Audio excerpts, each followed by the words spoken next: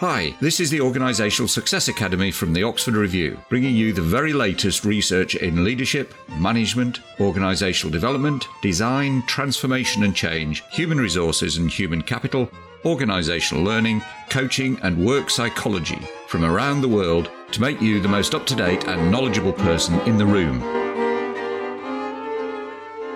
Some new research looking at time banditry, how to get away with wasting time at work. Some people just seem to have the knack of being able to do very little or wasting time at work and getting away with it. When I was a police officer, we had a sergeant who was nicknamed Blister, as he had the reliable tendency to be able to turn up when the real work had actually been done. A new study looking at time wasting at work has found some useful findings for managing such people at work. A recent survey of 10,044 employees found that workers waste just over 2 hours a day in their jobs. In the United States, this is estimated to amount to a loss of some $759 billion a year. It is therefore not surprising that many employers and managers focus on employee productivity. In the academic literature, employee time wasting is referred to as time theft, and in more recent studies as time banditry. A team of researchers from the University of Oklahoma and the University of Central Oklahoma have been conducting a series of studies looking at counterproductive work behaviours, and in particular the field of time banditry. Now, time banditry was first introduced into the academic literature in 2008 and is described as the propensity of employees to engage in unsanctioned, non-work related activities during work time. In effect, time banditry behaviours include anything that results in decreased effort towards that employee's tasks. For example, using the internet for personal reasons, taking or making non-urgent personal calls, extending lunch breaks, and excessive socialising with co-workers in ways that are unrelated to their work. Time banditry is a subcategory of a range of counterproductive work behaviours.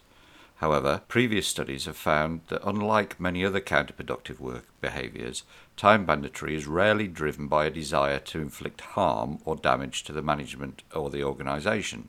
A study in 2008 found that time banditry usually occurs as a result of boredom, disengagement, laziness, perceptions of injustice, poorly defined jobs, bad timekeeping, poor task management, and generally poor management. A 2013 study, however, discovered that not all time banditry is negative. The study found that certain types of time banditry have a significantly beneficial effect, both for the employees and the organisation, particularly when the behaviour being engaged in leads to better team cohesion, better worker networking, sharing of work-related information, pro-social culture building, morale enhancement, better levels of knowledge management, informal problem solving, and worker self-management. And there are some other organisational benefits as well.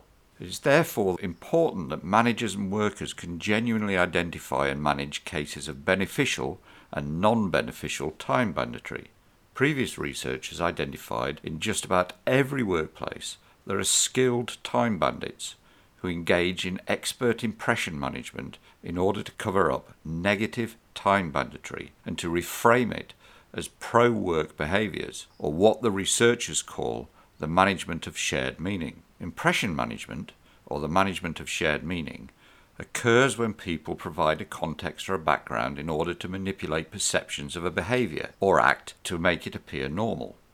Usually this occurs when an individual manipulates shared meanings in order for their self-seeking behaviour to fit the current situation and people's and the cultural and societal expectations in a way that influences them to accept it. In most organisations, there is a lot of interpretive white space. This gives manipulative individuals who are engaged in impression management, the management of shared meaning, a license to engage in organisational politics in order to exert their will and improve their own self-standing and power without damaging relationships or being caught.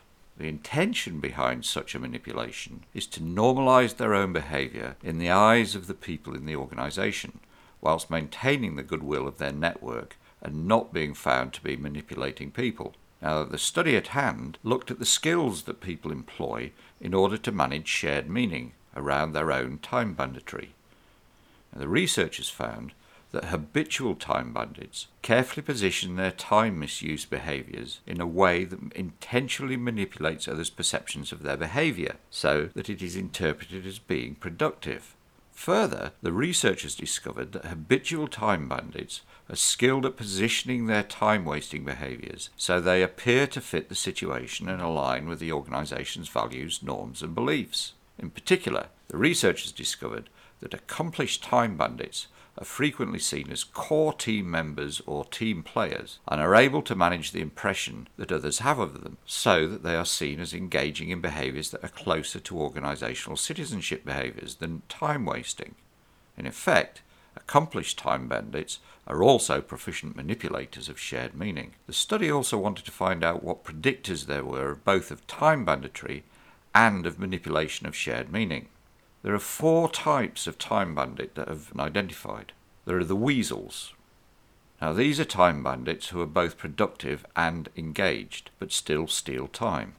Weasels manipulate their environment so that they can weasel out of work that they are fully capable of performing, while still appearing to be highly productive and hard-working. The researchers found that weasels are constantly managing the time expectations of their managers and peers. Weasels are the most productive type of time bandit in that, whilst they are stealing time, they are still reasonably engaged, productive, and committed to their work. The next type of time bandits are known as mercenaries. Mercenaries are time bandits that are productive, but not engaged in their work. They are people who go through the motions, but really do not wish either to be doing what they're doing, or being in the organisation that they're in. These people are there solely for the money and have little motivation to commit either to the work or the organisation. The next type of time bandit are sandbaggers. Now sandbaggers are individuals who are engaged but unproductive. Whilst these people are interested and stimulated by their work, in reality they do little work that is job related. Sandbaggers are most likely to engage in a series of behaviours that are aimed to create the impression that they are helping, mentoring or assisting others. Unlike mercenaries, sandbaggers are enthusiastic and engaged. However, rather than focusing on the task, they engage in displaced behaviours by focusing on other people. Arguably, sandbaggers are the easiest to identify and manage in that their productivity is low, but their pro-social behaviour is high. All managers need to do is to keep these people focused on time and on the task. And then lastly, parasites. And these are the last form of time bandit and potentially the most harmful. Parasites are neither productive nor engaged. However, they require the same level of organisational resources as more productive and engaged employees. Parasites typically misuse time by recourse to things like social loafing, free riding, shirking, and even job neglect. Now, previous research has found that parasites tend not to engage in much impression management. The only reason parasites are able to maintain their behaviour is through poor management practice or low levels of ethical work cultures or climates, where time wasting is not seen as a negative social behaviour. Now the findings of the study. Firstly, the researchers found that 71.8% of time bandits can be identified by the following personality traits. The traits that predict time banditry. The first one is neuroticism, then unhappiness, perceptions of organisational unfairness, a lack of engagement in work, and emotional instability. And the situational factors that predict time banditry are task identity, skill variety, and levels of autonomy. Interestingly, the researchers discovered that extroversion is not a predictive factor for time banditry, even though many other studies have found that extroversion is significantly implicated in the range of other counterproductive work behaviours. And that is interesting, largely because most workplaces tend to recruit extroverts over introverts, and yet it's the extroverts tend to engage more in the counterproductive work behaviours than introverts do. Further, the researchers found that where individuals identify with the task set them, have a wider range of skills at their disposal, and a greater level of autonomy, they are significantly less likely to engage in time-wasting behaviours. This is kind of the opposite of what lots of managers think. They think if they give people too much autonomy, they're more likely, or increasingly more likely, to engage in time banditry. But if the individuals actually identify with a task that they've got, and that they've got quite a wide range of skills, and they've got autonomy, then they're significantly less likely to engage in time banditry. The second part of the study looked at the commonly used categorizations of bandit to see if they were valid and whether there are any better predictive patterns that are apparent. The study found that the 4 typology categorizations of time banditry account for approximately 82.4% of time banditry behaviours, which is reasonably high. Now, the researchers found that weasels, high engagement, high productivity, are the least likely to engage in time banditry anyway, and they're most engaged and productive of the 4 types of time bandit. Managers should take care when correcting this behaviour, as they are already productive and engaged, and any management intervention should be aimed at nudging small behaviour changes. The researchers found that providing weasels with greater levels of autonomy or variety in their tasks significantly reduces time-wasting behaviours. In essence, weasels engage in time banditry largely when they're bored.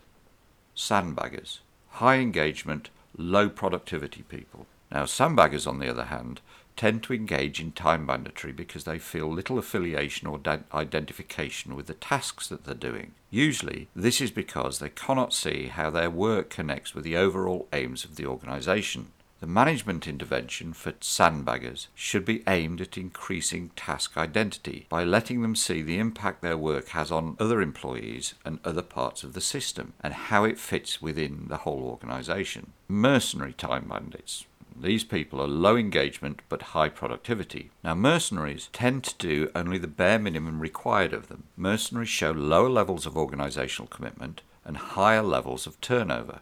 The management intervention for these individuals depends on whether the individual has already determined that they're going to leave or not. If the individual has determined that they're going to leave, then there appears that there is very little that can be done beyond recourse to policies, procedures and tighter management. However, it is noted this action is likely to hasten their departure. People who are not determined to leave, however, and who are mercenaries, can be re-engaged and become committed by giving them a responsibility, particularly in terms of management, leadership, or even training responsibilities.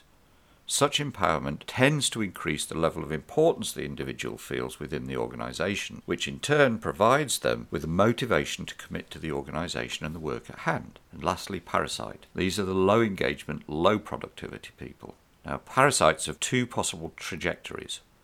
Firstly, to terminate their employment or rehabilitate them. Now, it could be that the parasite is in a position where their skills and abilities do not match the task or their job given, in which case they either need retraining or redeploying. However, some parasites are so habitual that even if they're retrained or redeployed, they're still going to become time bandits. The best course of action for these people is just to terminate their employment. Now, this study identifies that time banditry on its own is not the main issue in the workplace. Rather, it is the subterfuge and manipulation used in order to manipulate others' impressions of their actions that creates the biggest problem, largely because it hides and diverts attention away from the time-wasting behaviours. The ability to be able to identify the types of time banditry that people engage in, predict who is most or least likely to engage in time banditry, and manage time banditry behaviours are important in any workplace. In particular, these 3 sets of skills are important for managers and supervisors, as well as peers, as well as having a good work culture. It is important to note that not all time-off task is unproductive. Indeed, some behaviours that might look like time wasting are in fact productive on a number of levels for the individuals concerned and for the organisation. It is therefore important that managers and people within organisations are able to distinguish between productive and unproductive behaviours at work. Thank you for listening to the Oxford Review podcast. For free research briefings, audio and video research briefings, research infographics and a whole lot more, visit oxford-review.com. That's oxford-review.com. And please subscribe, rate and review this podcast. It would mean a lot to us to have your feedback so that we can make this podcast even better for you.